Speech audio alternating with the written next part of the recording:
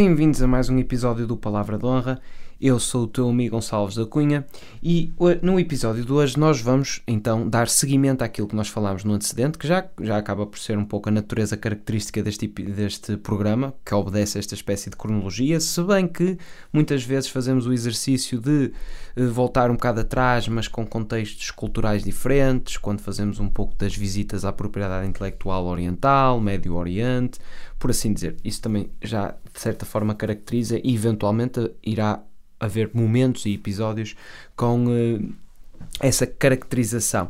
Mas neste em particular é importante só fazer uma revisão bastante sucinta e convidar-te a ver o episódio anterior para teres o contexto que foi apresentado anteriormente e fazer ou até eventualmente fazer uma pesquisa autodidata relativamente aos acontecimentos que acabámos por explorar no episódio antecedente, onde o principal pensador abordado foi Erasmo de Roterdão, mais concretamente, mas, ou seja, no episódio antecedente foi precisamente o início do Renascimento, como surge o Renascimento, como existe esta migração do pensamento coletivo do Ocidente, mais concretamente, para esta ideia de ressurgir, de renascer, que tem a ver muito com a falência da Igreja, nesse aspecto de muita corrupção lhe ser apontada, até por esse pensador em particular que foi Erasmus, e a dizer que era necessário um regresso à origem, um renascer, e para isso era necessário efetivamente que algo morresse. Foi aí que nós nos debruçámos. Grande parte da primeira parte do episódio foi precisamente a contextualizar historicamente o que é que iria precisar de morrer, que era essa tal idade medieval ou idade das trevas, como ficou comumente associada, e também trabalhámos muito a refutação desse termo, que é um bocado simplório e originário até do próprio pensamento do Petrarca, que era mais uma crítica literária, então não tão necessariamente uma crítica transversal a tudo, não é? Caracterizando somente a Idade Medieval como uma idade negra no que toca a conhecimento, e o Renascimento o seu antagonismo ou a sua oposição iluminada. Claramente não é tão simples quanto isto, nem podemos cair, nem nos podemos precipitar para este tipo de descrição simplista dessas duas conjunturas temporais que estão de certa forma sequenciadas. Ora, aqui para nós iniciarmos este episódio precisamos de retomar um bocadinho um pouco esta ideia de crise de fé, e não só de crise de fé, mas também todo o contexto, não é necessariamente o contexto geopolítico, mas o contexto político, social, que eventualmente notoriamente caracterizou esta época, e depois, evidentemente, com as crises de saúde pública. Nós também falámos sucintamente no episódio anterior, relativamente àquele período absolutamente fatídico que foi a peste negra. Mas lá está, é preciso outra vez retomar como as duas principais instituições que centralizavam em si quase o poder e quase todos os fatores de decisão daquilo que efetivamente acontecia, eram os dois polos de decisão, os dois polos estruturais e alicerçais, ou pelo menos os alicerces da sociedade, era precisamente a Igreja, que nós já falámos um bocadinho, vamos falar um bocado mais hoje, e o governo, a forma de governamentação, que nós vamos ver que num determinado período estão intimamente relacionados, mas noutro período, até com alguns episódios bélicos que também serão abordados neste episódio, acabam por se divorciar de certa forma, mas são elas, os dois, por vezes em uníssono, outras vezes com com divergências, que acabaram por ser as duas instituições que foram fragilizadas e que foram forçadas também a se transformar, a terem alguma espécie de mutabilidade e abdicarem determinadas coisas que a caracterizavam no passado para aqui encherem a este forçoso presente ou este forçoso futuro que se afigurava nesta altura, evidentemente. Ora, é importante relembrar então, muito rapidamente, que a Igreja tinha se tornado a mais poderosa instituição feudal, ou seja, num período que estava claramente marcado pelo o feudalismo, não é? A influência da religião era verdadeiramente imensa, não só no plano espiritual, ou seja, o poder religioso, como também no domínio material, porque ele acabou por se transformar na maior proprietária de terras numa época em que essa era a principal fonte de riqueza e poder político.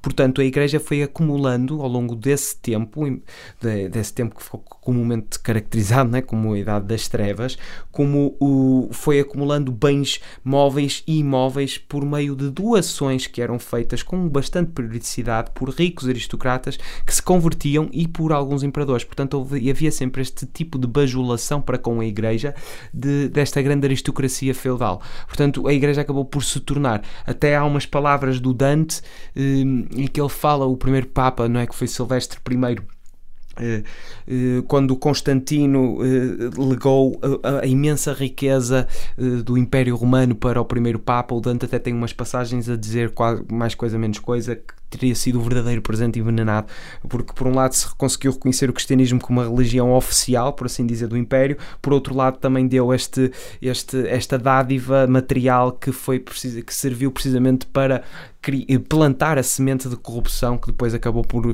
marcar profundamente a Igreja ao longo do tempo. Não se pode dizer necessariamente que a Igreja já esteja em algum momento posterior a este presente envenenado, se tenha libertado devidamente da corrupção ou da teia de corrupção que sempre acabou por circundar os corredores e os meandros da Igreja Apostólica Romana, mais concretamente a Igreja Apostólica Romana, porque lá está, o Vaticano tem efetivamente muitas atividades suspeitas, para não entrar por aqui, porque isto é um diálogo muito extenso, tipo, sobre as participações como especulador imobiliário, como a quantidade de negócios, principalmente aqueles que marcaram o papado de Leão XII e Paulo VI, que antecedeu o papado de João Paulo I, que também só durou 33 dias, e suspeita-se que ele foi assassinado precisamente por querer ter uma igreja dos pobres novamente e tornar voluntariamente essa pobreza. Mas havia o Banco do Vaticano, havia muitas entidades que não estavam propriamente convictas que esse era o melhor caminho a fazer, e lá está, suspeita-se que esse tal infarto do miocárdio do Papa João Paulo I não foi um infarto de todo, foi sim um assassinato bem planeado, Mas pronto, isto aqui também eu nem quero estar a falar muito sobre isto, porque podia ser um episódio, ou podia ser quase um segmento, mas posso recomendar uma leitura para eventualmente perceber o que é que eu estou aqui a dizer, que é do David Alope, Em Nome de Deus, uma leitura interessante sobre este aspecto. Mas pronto, retomando então a este período e a esta igreja que estamos a falar, ou seja, a mais poderosa instituição feudal da altura.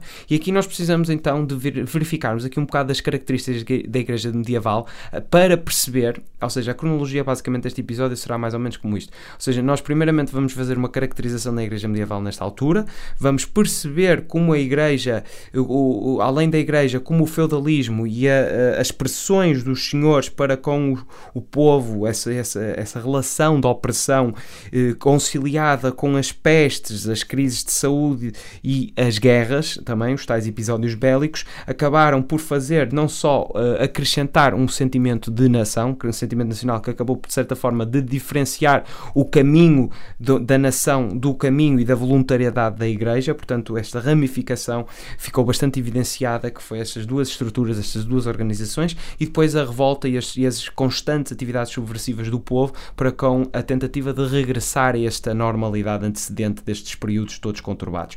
E isso é que levou realmente a minar estas duas instituições, ou pelo menos a pôr um olhar muito mal gastado para com estas duas instituições que ficaram verdadeiramente desacreditadas com um período de instabilidade tão significativo. E isto vai nos dar o contexto necessário para nós podermos abordar o pensador de hoje, que é um dos pensadores mais influentes no que toca à filosofia política, tão influentes que até ainda é um bocado odiado, e o próprio nome dele ainda é utilizado para, de certa forma, adjetivar alguém quando está a ser no sentido pejorativo, quando está a ser algo, quando está a ter um comportamento cínico, um comportamento dissimulado, um comportamento, uma grande variedade de adjetivos que compõem esse espectro pejorativo do qual essa palavra serve para traduzir. Sem mais nem menos, não é? Ou sem mais demoras, estamos a falar do Maquiavel, que é o pensador que nós vamos falar de hoje, consoante o contexto que nós vamos apresentar aqui. Portanto, a igreja medieval, ou seja, no início a organização clerical era bastante simples, ou seja, cada comunidade cristã possuía um bispo, e este bispo era eleito por fiéis. Os padres eram responsáveis pelo ensino da religião e pelas cerimónias, e os diáconos eram responsáveis pela administração e assistência à população. Ou seja, esta era a ideia organizacional do momento. Tínhamos os bispos, os padres e os diáconos. Ora, na Idade Média, os padres dirigiam as paróquias, que eram pequenos distritos, e as várias paróquias formavam uma diocese, e essa diocese era dirigida por um bispo. E as várias dioceses, ou seja, só para continuarem a acompanhar o raciocínio, que estamos a ver aqui uma organização bem mais metódica e bem mais sistemática. Portanto, nós estamos aqui revendo, antes de prosseguirmos, temos as paróquias, que eram dirigidas pelos padres, que eram pequenos distritos, estas paróquias. As várias paróquias formavam uma diocese que era dirigida por um bispo. As várias dioceses formavam uma arquidiocese que era dirigida por um arcebispo. No topo da hierarquia estava o Papa, que era o chefe da Igreja, ou seja, o sucessor de São Pedro, o fundador da Igreja Católica. Depois os métodos de votação, fumo preto e fumo branco, pronto, isto também são particularidades ou pequenas curiosidades que podem sempre consultar só para solidificar um pouco mais a ideia de como a Igreja se organizava e em parte se continua a organizar. Ou pelo menos esta natureza, não é? Ora, a vida monástica, que era a vida dos mosteiros, e as ordens religiosas, que nós já falámos, dos dominicanos, do São Domingos, de Gusmão, o São Francisco de Assis, até o São Bento, já falámos de muitas destas ordens, mas isto é só para fazer uma espécie de uma revisão no que toca a fazer uma caracterização deste período. Ou seja, as ordens religiosas começaram a surgir na Europa a partir de 529, ou seja, no século VI, quando São Bento de Núrcia fundou um mosteiro no Monte Cassino, na Itália, e criou a ordem dos beneditinos. Ora, foi nessa ordem que ele deu origem ao clero regular, ou seja, ao clero dos mosteiros, onde os monges levavam uma vida disciplinada pelo trabalho e obrigados a obedecer às regras, que era o que se dizia em latim regula, da ordem a que pertenciam. Já falámos até de algumas em que os beneditinos tinham que ter essa a grande castidade, não é? Castidade em toda a amplitude da palavra, não é? Ou mesmo dormir assim em celas de pedra, cama de ferro, coisas desse género, tipo, com bastante modéstia, e autoimposta. Ora, lá está, esta tal ideia do voto de pobreza, obediência e castidade que eram as regras de São Bento, não é? Portanto, segundo estas regras, eles deviam trabalhar e orar por algumas horas por dia e ocuparem-se dos pobres, dos doentes e com o ensino. Isto acabou por ser uma das características mais populares deste tipo de clero monástico, que era precisamente visitar os doentes, visitar os pobres. Ainda temos muito desta celebração simbólica em Fátima, quando se lavam os pés dos pobres, que é um paralelismo do comportamento que ficou retratado de Cristo na Bíblia, não é? Portanto, isto é o que estas regras é que serviram de modelo para as outras ordens religiosas que surgiram na Idade Média, como a Ordem dos Franciscanos, que foram criadas por São Francisco de Assis, e os dominicanos, criadas por Domingos de Gusmão. Portanto, a Igreja medieval tinha praticamente o controle do saber. O domínio da leitura e da escrita era exclusivamente dos padres, bispos, abades e monges, durante este período até o período antecedente do Renascimento, que depois acabou por ser um bocado corrompido, porque imaginem o que era a missa ser dada em latim e ninguém entendia latim, só o padre é que podia ler, e houve vários episódios já neste período decadente, nesse sentido de corrupção da Igreja, essa necessidade da reforma, que só surge depois com Martinho Lutero e com o protestantismo e isso tudo, mas que de certa forma foi um caminho aberto por Erasmus, como nós falámos no episódio anterior. Chegavam a haver episódios em que o próprio padre não sabia latim e simplesmente inventava e nem sequer estava a passar mensagem nenhuma. Portanto, havia episódios destes, pelo menos na parte final. Portanto, em 756, aliás, é importante referir também, além da exclusividade do domínio da escrita, não é? É que era nos mosteiros e abadias que se encontravam as únicas escolas e bibliotecas da época. Portanto, vejam só onde estava centralizado todo o conhecimento, pelo menos, e toda a espécie de biblioteca intelectual estava toda concentrada nestas instituições de natureza religiosa. Portanto, estamos a falar estes eruditos teólogos, muitos deles até já falámos, Tomás de Aquino, Santo Agostinho, ou seja, a esperança de uma vida intelectual era precisamente algo minimamente alinhavado com a Igreja. Tinha que ser, não havia outra hipótese, porque era lá que estava o conhecimento. Portanto, foram os principais responsáveis pela preservação da cultura greco-romana, muito por causa do esforço de tentar conciliar Platão a Jesus Cristo, e depois, posteriormente, com o exercício de Tomás de Aquino, na sua teologia aristotélica, lá fizeram as pazes com Aristóteles. Portanto, preservaram, não é? E restauraram e conservaram os textos antigos e dedicavam-se a escrever livros religiosos em latim, que era a tal língua oficial da Igreja. Ora, em 756, a Igreja constituiu o seu próprio Estado no centro da Península Itálica, quando Pepino o Breve, que era o rei dos francos, doou ao papado uma grande extensão de terra, passando para a administração direta da Igreja, sob o nome de Património de São Pedro, território que constituiu o embrião da atual Vaticano. Portanto, estamos a falar de Vaticano a ser primeiramente instaurado ou projetado conceptualmente em 756, estamos a falar do século VIII. Portanto, vejam só a antiguidade disto tudo. Ora, aqui, naturalmente, que as coisas acabaram por abalar devidamente, porque a peste negra afetou o imaginário dos europeus, porque trouxe esta ideia da morte como uma inelutável presença no cotidiano. Portanto, havia a crença de que a epidemia era um castigo divino, que era um pensamento que era reforçado pelos castigos que a Igreja Católica pregava aos pecadores desde a alta Idade Média. Agora, imaginem o que era vocês, a partir do momento, nascem nesta altura, e a partir do momento em que conseguem intelectualizar a vossa realidade, é-vos passada esta mensagem de que vocês são seres pecaminosos, são seres pecadores, são seres falhados, são seres inglórios. Essa ideia do pecador é quase essa ideia de autoflagelo, não só intelectual, mas espiritual, que é isso que vos assombra. E todo o vosso exercício é um exercício de humildade reconciliatória para poderem eventualmente serem perdoados no momento posterior à vida. Portanto, era esta a ideia que vos era propagandeada logo de imediato, a partir do momento em que vocês conseguissem intelectualizar a realidade observável, e não havia como fugir dela. Era esta a ideia. Portanto, com a peste negra ainda mais presente está esta ideia da morte. Mas o problema é que nem com boas ações a peste negra desaparecia, e isto acabou por tornar um ambiente um bocado suspeito, um ambiente que houve um certo abalo sísmico nessa espiritualidade ou nessa ideia intelectual de que eu sou um ser exclusivamente pecador e verdadeiramente desviante da virtude. Portanto, isto foi verdadeiramente elucidativo para começar a haver aqui um momento de alguma retaliação para com estas ideias tão castradoras, pelo menos, e tão limitadoras da criatividade singular de cada um e da individualidade. Portanto, isto foi um marco significativo, foi um marco de mudança, foi um marco de transição, sem dúvida alguma. Mas isto não seria possível se não tivéssemos num contexto estrutural que era o sistema feudal. E isto agora passamos então para a parte em que conceptualizamos um bocadinho este feudalismo, para depois fazer o somatório já a esta crise de fé e desta instituição que estava verdadeiramente em todo lado. Era uma inevitabilidade quando algo se consegue propagar.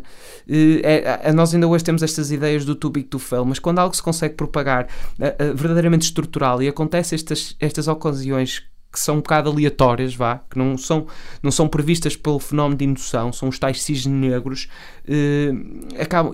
acaba por fazer ruir tudo, ou pelo menos manter no imaginário coletivo uma ideia subversiva, uma vontade subversiva, uma vontade que este sistema não dá, tem que se tentar transformar este ou ir buscar outro. E é aí que se tornam, é esses períodos da história em que o Zeitgeist, não é? O estado de espírito da época, é verdadeiramente propício e convidativo para se conseguir fazer alguma coisa diferente. Nestes períodos de crises, são estes períodos de crise que são altamente propícios a que algum tipo de ideia floresça.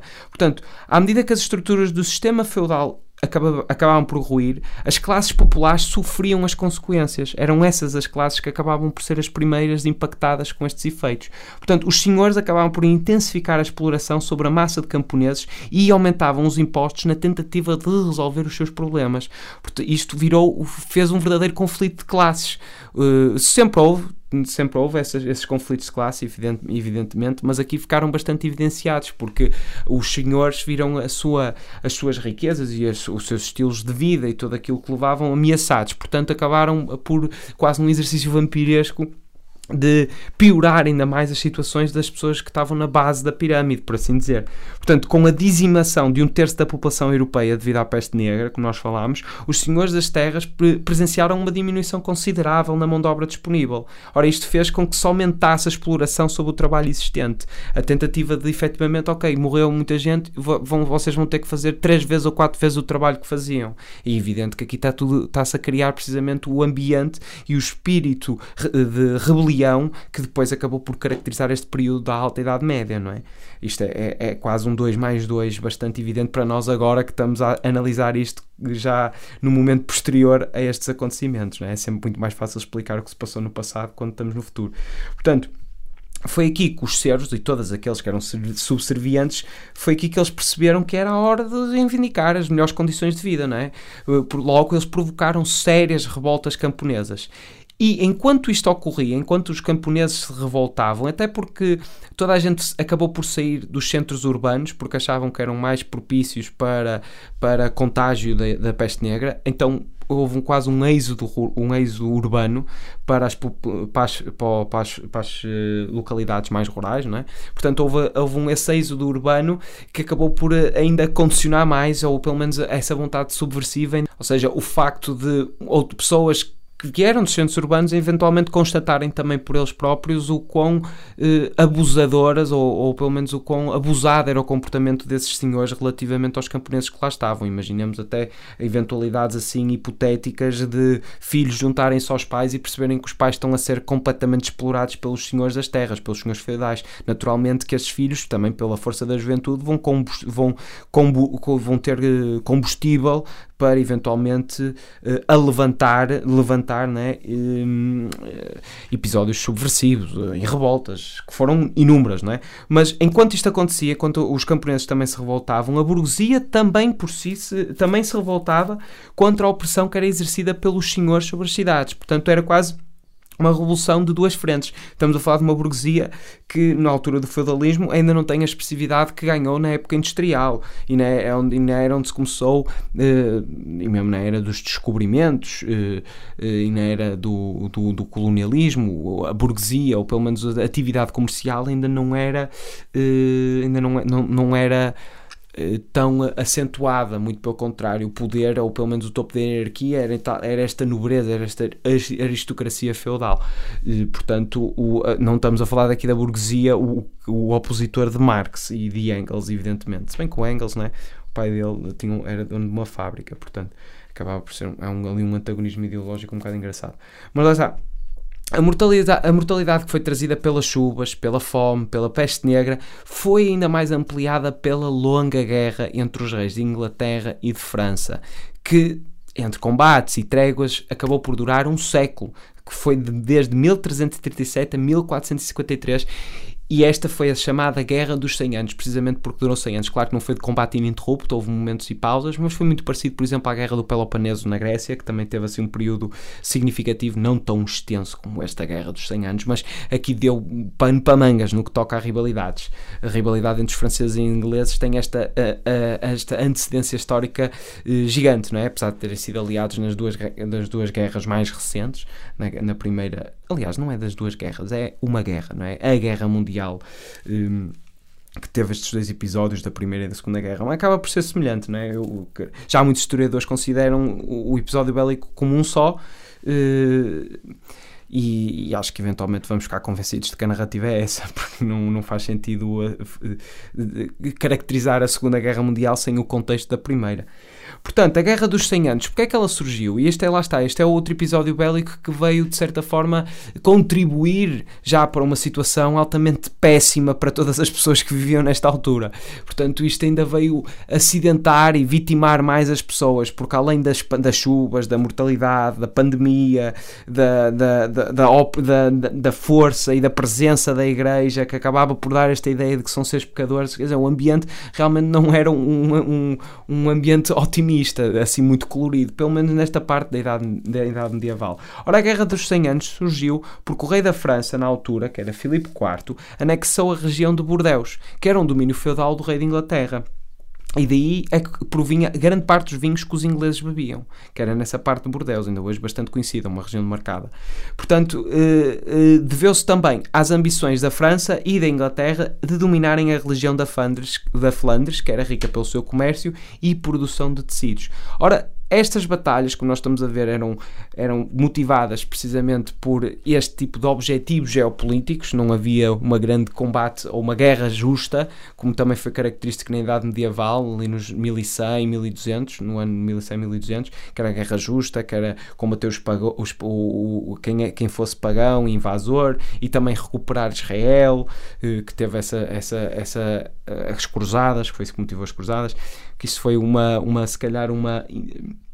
houve um concílio do Vaticano que foi precisamente para contornar um bocadinho essa ideia. Houve vários, né, porque a Igreja Apostólica Romana fica solidificada, ou pelo menos assente, em determinados dogmas, mas depois teve que se contornar ali um bocado os dogmas, e por isso é que se fizeram vários concílios um bocado retificativos destas ideias. Portanto, a guerra justa acaba por ser um pouco essa retificação. Depois, muito mais tarde, também se retificou um bocado a ideia da usura, porque antes era impensável, era quase dogmático esta ideia de que não se devia conceder empréstimos com taxas de juros, e depois modificou-se o conceito de usura para era taxas de juros exorbitantes. Portanto, já era possível conceptualizar essas taxas de juros. Isso só revela um bocadinho a hipocrisia que também entrou por causa dessa corrupção um bocado sistémica que a Igreja Apostólica Romana acabou por consentir, porque efetivamente isto é um jogo de palavras. Foi aqui jogar com vocabulário, e duvido que a espiritualidade se aquieça a este tipo de, ou obedeça a este tipo de brincadeiras e ginásticas de vocabulário.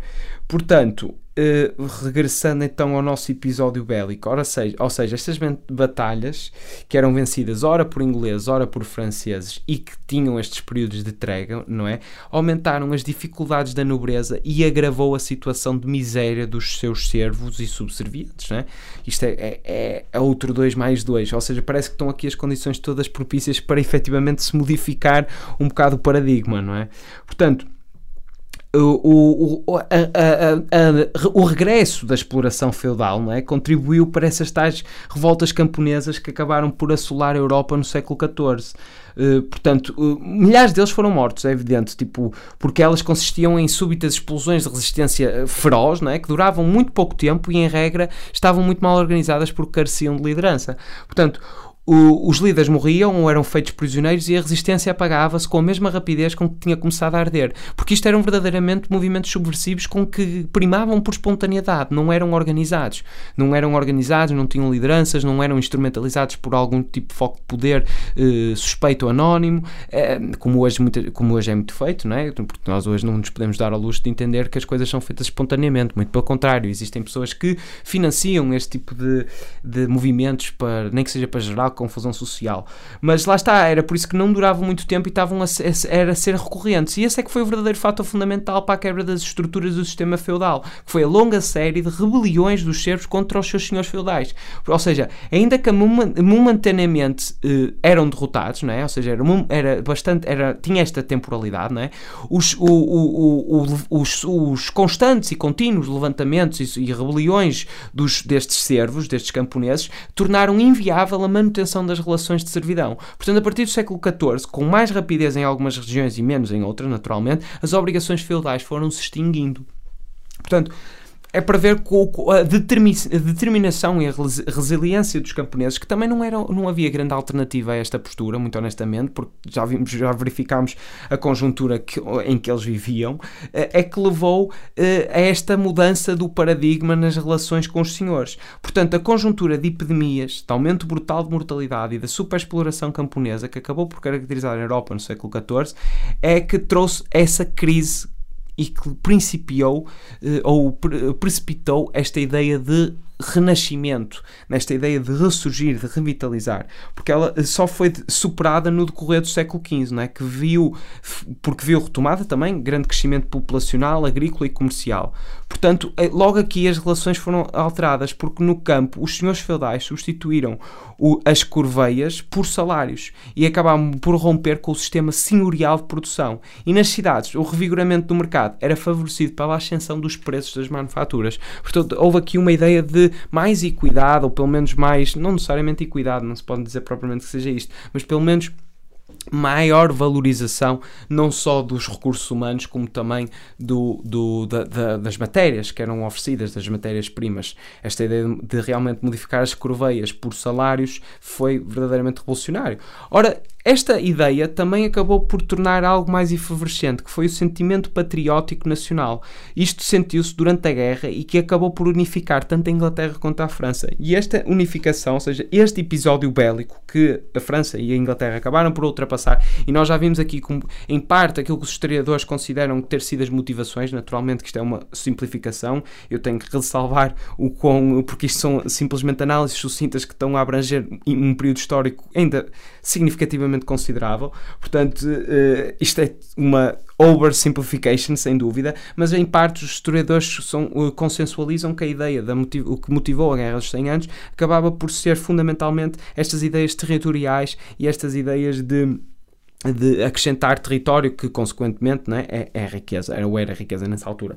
Mas apesar das motivações serem estas, esta guerra, não é? Este episódio bélico com duas fações bastante distintas, até nos seus valores culturais, é que acabou por fazer efervescer este sentimento patriótico nacional.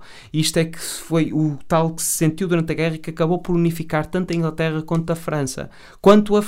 Portanto, este sentimento patriótico nacional também acabou por fazer prescindir um bocado a ideia teocrática da religião, que nós também já falámos em episódios anteriores. Esta ideia de teocracia, esta ideia de comunicação da cidade de Deus com a cidade dos homens, de Santo Agostinho. Então acabou por fazer prescindir um pouco os desígnios da Igreja para com a governamentação nacional. E acabou por haver esta identidade que, primeiramente, sou francês e depois sou católico, mas acabou por haver, de certa forma, não digo necessariamente que isto tenha sido comum a todos, evidentemente, mas acabou por, pelo menos, haver uma confusão, onde alguns poderiam se assumir primeiramente franceses e posteriormente cristãos, ou primeiramente cristãos e depois franceses, mas começou a haver uma ideia, a iniciar-se esta romantização do que era uma nação.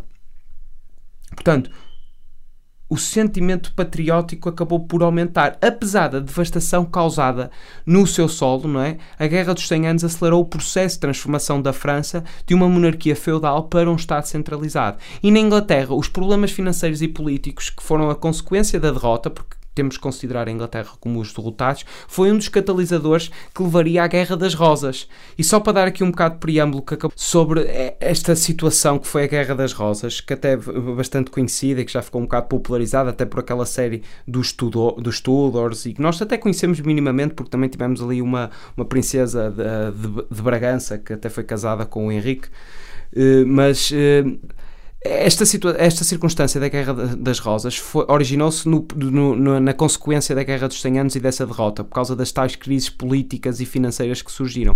A Guerra das Rosas foi precisamente o resultado dos problemas sociais e financeiros que decorreram desta guerra, combinadas com o reinado que era considerado fraco de Henrique VI, que perdeu muitas das terras francesas conquistadas pelo seu pai Henrique V de Inglaterra. E isto foi severamente questionado pela nobreza, evidentemente. Em tempos de derrota não existe muita bonança.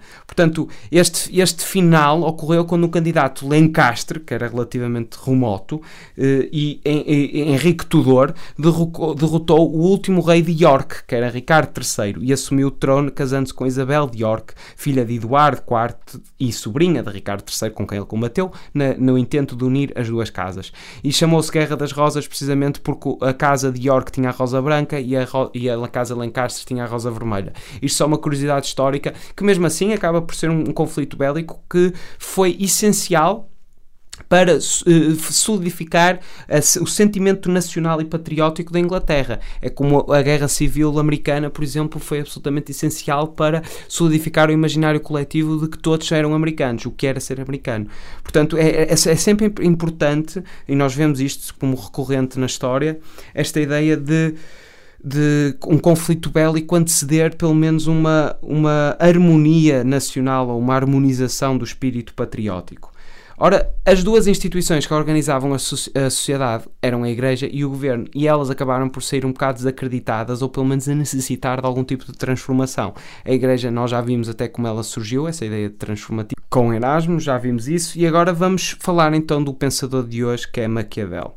Maquiavel teve precisamente essa preponderância, mas foi na transformação do pensamento político, no pensamento de como ajudar um governo a conseguir ser mais eficaz.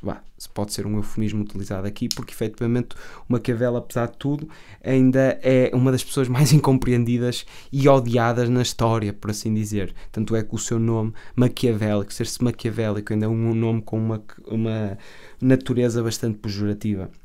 Ora, a verdade é que o Maquiavel foi um dos mais originais pensadores do Renascimento e apesar de ser uma figura brilhante, mas também algo trágica. Ora, durante os séculos XV e XVI o seu nome era sinónimo de crueldade. Vejam só, era isso que estávamos a falar. E em Inglaterra o nome tornou-se ainda mais popular, nomeadamente o diminutivo Nick, para nomear o diabo. Ou seja, isto é suficientemente esclarecedor de que o facto, ou pelo menos assim ficou caracterizado, pelo menos este pensador Maquiavel, como uma das pessoas mais odiadas e mais incompreendidas na história. A verdade é que o Maquiavel era um filósofo político e vamos falar sucintamente, pelo menos uma biografia rápida para contextualizar um pouco. Já sabemos que a conjuntura que o antecede, de certa forma, foi este período de enorme instabilidade, portanto vamos ver a preponderância que ele acaba por atribuir precisamente à estabilidade. No fundo, muita da obra dele gravita em volta deste conceito, do conceito do bom líder ou bom príncipe, de ter que dar estabilidade ao povo governado.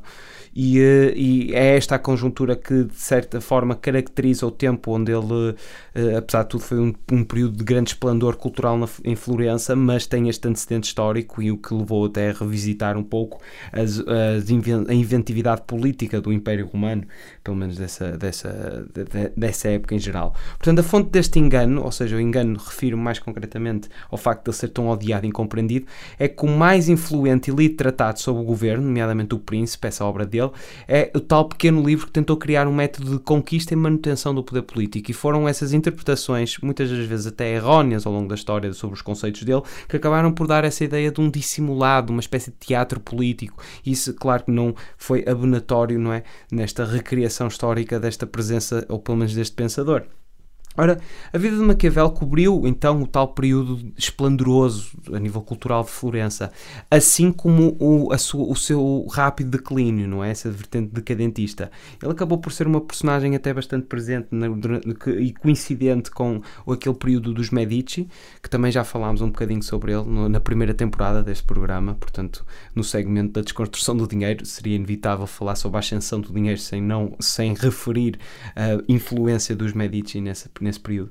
Ora, naturalmente que este período também ficou marcado pela uma enorme instabilidade política e pela guerra e precisamente pela intriga ou pela espionagem, não é? E pelo desenvolvimento cultural dos pequenos estados italianos, assim como dos estados da Igreja, e caracterizou-se pela integração das rivalidades italianas no conflito mais vasto entre a França e a Espanha pela hegemonia europeia, pelo menos é nesta altura. Já demos alguns momentos à frente, mas é só para perceber efetivamente, já estamos um bocadinho à frente, não é? Do período que acabámos por caracterizar, mas lá está, é a sequência cronológica de eventos e os principais adventos na filosofia e na propriedade intelectual da humanidade que nós estamos aqui a referir. Portanto, seria incontornável falar sobre este pensador. Ora, neste momento em particular, que estamos a falar da última parte do século XV, né, e primeira metade do século XVI, foi um período que era principalmente caracterizado entre as grandes rivalidades entre a França e a Espanha, e havia esta enorme presença, não é?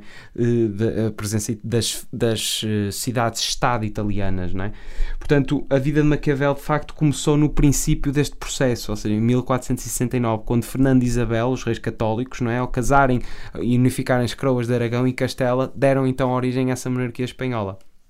Ora, Nicolau Maquiavel, apesar de ter tido grande influência política e de ter sempre passeado nestes corredores de poder e nesta espécie de meandros destas grandes famílias e nestas grandes hegemonias políticas, dedicou-se ao estudo da filosofia política, mas de forma diferente dos filósofos que o antecederam. Portanto, o que ele fez, ou pelo menos o intuito dele, a intencionalidade, foi procurar investigar a política pela política, ou seja, sem utilizar na sua análise os conceitos morais. Portanto, ele analisou política privado dessa bússola moral e de quase como se fosse uma disciplina colateral da sabedoria e da filosofia, ou seja, tirou política da filosofia e acabou por estudar verdadeiramente o fenómeno político. Portanto, ele não se guiava propriamente em conceitos morais, éticos e religiosos que pudessem nortear os seus estudos, diferente, por exemplo, da República de Platão, por exemplo. Portanto, a política, na sua filosofia, tem a capacidade de se autogovernar, de encontrar as suas próprias decisões de forma livre, sem que as outras áreas de conhecimento interfiram nessas conclusões. Portanto, com Maquiavel nasce uma nova forma de estudar a política. Foi esta a preponderância que ele teve, porque ele, de certa forma, conseguiu arrancar a disciplina de ciência política, que na altura ainda não acabava por não existir, mas retirou a política de um grande englomerado disciplinar. Ou seja, acabou por criar essa vertente. Portanto, nos seus estudos aparecem claramente interesses históricos, porque, como eu tinha dito anteriormente, ele procurou a recriação de uma nação italiana com inspiração na República Romana. Muito semelhante, por exemplo, ao que o Benito Mussolini depois tentou fazer, de tentar remontar a isso. E é um pouco este aspecto saudosista que acabou por ser bastante marcante na ideia italiana, no imaginário, no consciente coletivo italiano, sempre a ideia do Império Romano, do Renascimento, estas ideias sempre dos auges italianos irão sempre marcar o povo italiano em específico.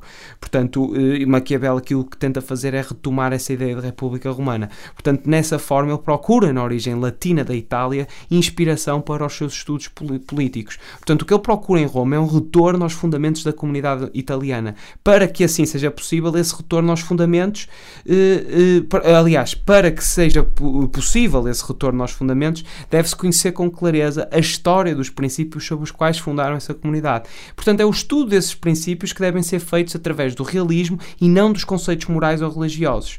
E é, portanto, nessa premissa, ou pelo menos nessa quase resolução axiomática dele, que Maquiavel tenta fundar a objetividade nos estudos históricos.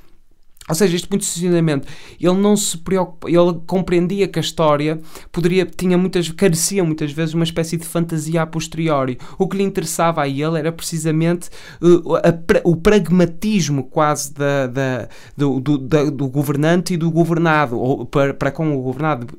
Pragmatismo e objetividade nesta relação e os objetivos consumados consoante os meios eventualmente utilizados. Costuma-se muito caracterizar esta ideia de Maquiavel de que os fins justificam os meios, e acaba por ser um bocado presente este tipo de ideia se efetivamente o príncipe basta parecer bom, não tem que o ser. É um pouco esta ideia. Portanto, nós aprofundando aqui um bocadinho mais, só para ver a preponderância que Maquiavel acabou por ser para toda a filosofia política que se seguiu, portanto foi claramente um passo transformador e marcante até deste período que nós estamos aqui a falar. Ou seja, o intuito era efetivamente unir novamente a Itália. Portanto, para unir novamente a Itália, segundo Maquiavel, na forma de uma nação republicana, não é? No respeito relativamente parecido ou idêntico aos moldes romanos, o Maquiavel procura um príncipe que possa agrupar e dirigir os vários pequenos estados em que está fragmentada a Itália da sua época.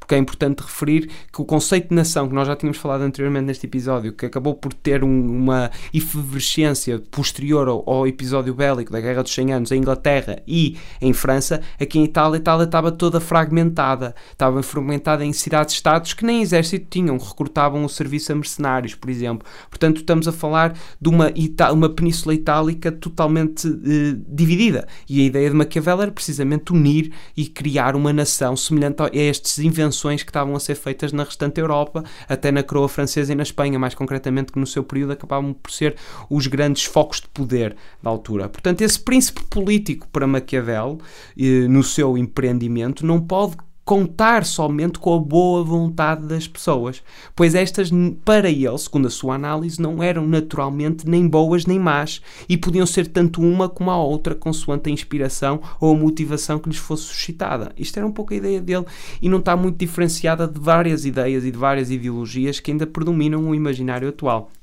Portanto, para Maquiavel, o príncipe político que desejar ter sucesso no seu empreendimento deve partir da regra de que as pessoas são más. Muito semelhante, por exemplo, a um Marco Aurélio estoico, não sei se recordam, a partir de um pressuposto de que o ensinamento, ou pelo menos uma das meditações que ele muito fazia, era precisamente o facto de que ele de prever encontros com pessoas brutas que fazem o mal, muitas vezes sem estar conscientes de que estão a fazer o mal, mas neste caso, em concreto, a predisposição recomendada é precisamente partir da ideia, do pressuposto de que as pessoas são más, intrinsecamente más, e que na primeira oportunidade elas vão demonstrar essa maldade. Muito geralmente, que essa maldade fica ilustrada com uma traição ao seu superior direto ou indireto, mas era um pouco esta ideia que o Maquiavel acabava por recomendar a quem quisesse ascender na política. Portanto, vejam só, com o atual, de certa forma, esta astúcia, ou pelo menos esta compreensão ardilosa do que caracterizam estes corredores, estes meandros da política, ainda acabam por acontecer. Até aproveito para recomendar uma série que é muito interessante, que é o Yes Prime Minister, ou mesmo o House of Cards, tanto o inglês como a recriação americana. Portanto, o príncipe não deve ter a bondade como fundamento das suas ações, mas deve saber se é bom ou mau conforme a necessidade política.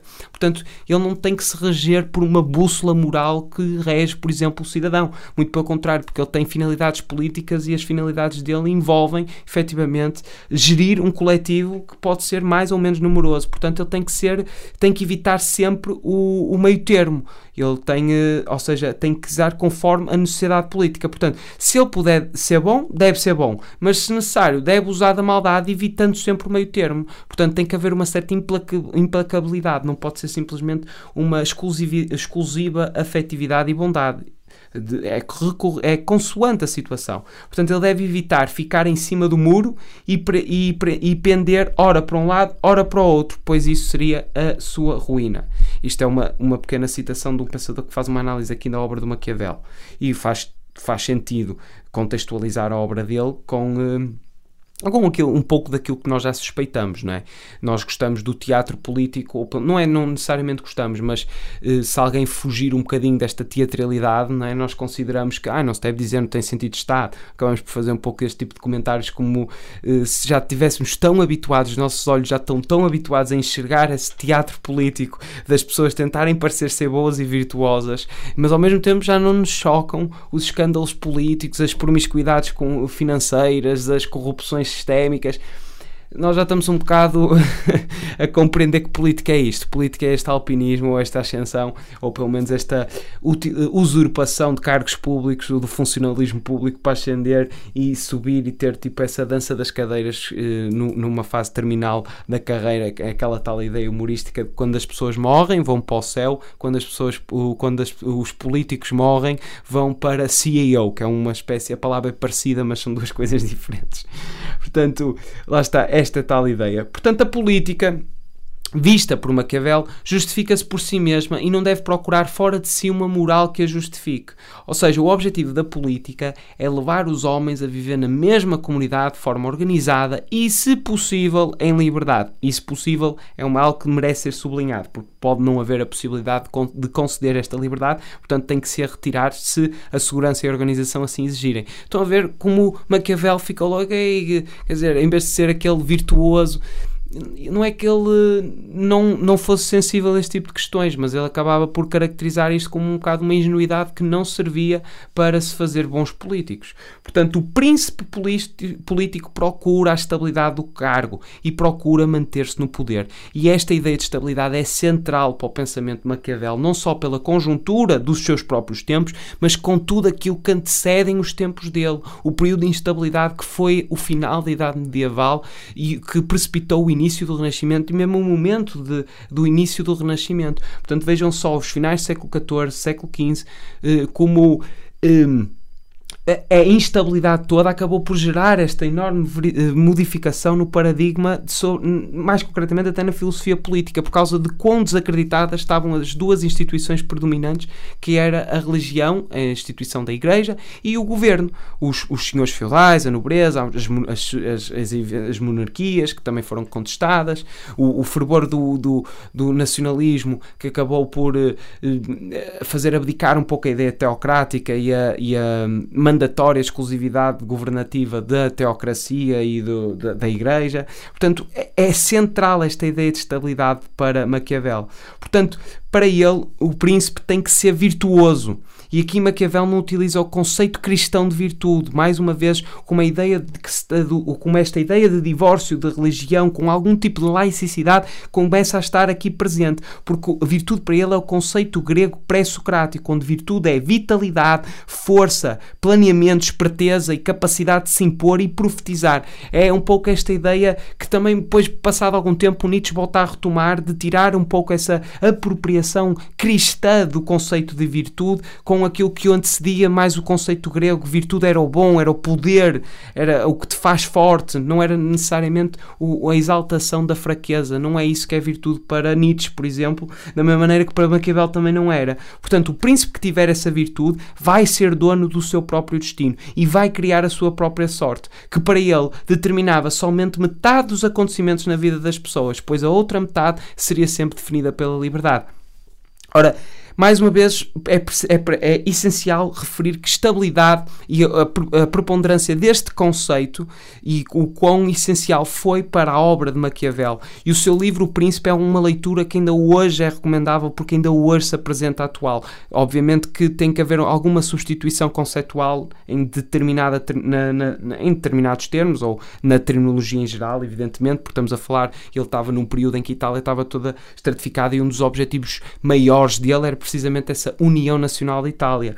Mas Maquiavel é um pensador que sem dúvida tinha que ser referido aqui e vem bem sequenciado ao Erasmo que nós falámos no episódio antecedente, precisamente porque este período que o Erasmo acabou por ver como um período propício e capaz de proporcionar uma alteração no raciocínio e na intelectualidade humana no que era o próprio cristianismo, aqui Maquiavel também faz um novo olhar e uma nova visão do que deveria fundamentar os princípios políticos. E com isto, isto é essencial fazer